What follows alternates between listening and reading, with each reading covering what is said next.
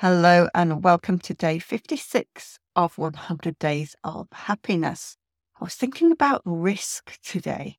What type of risk taker are you? Are you a risk taker at all?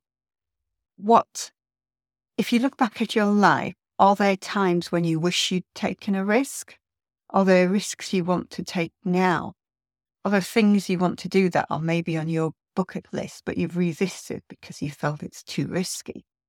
Is it time to check your risk list and your bucket list and decide either what you want to do before the year end or what you want to do next year in 2024? Life's for living. Are we willing to take the risk?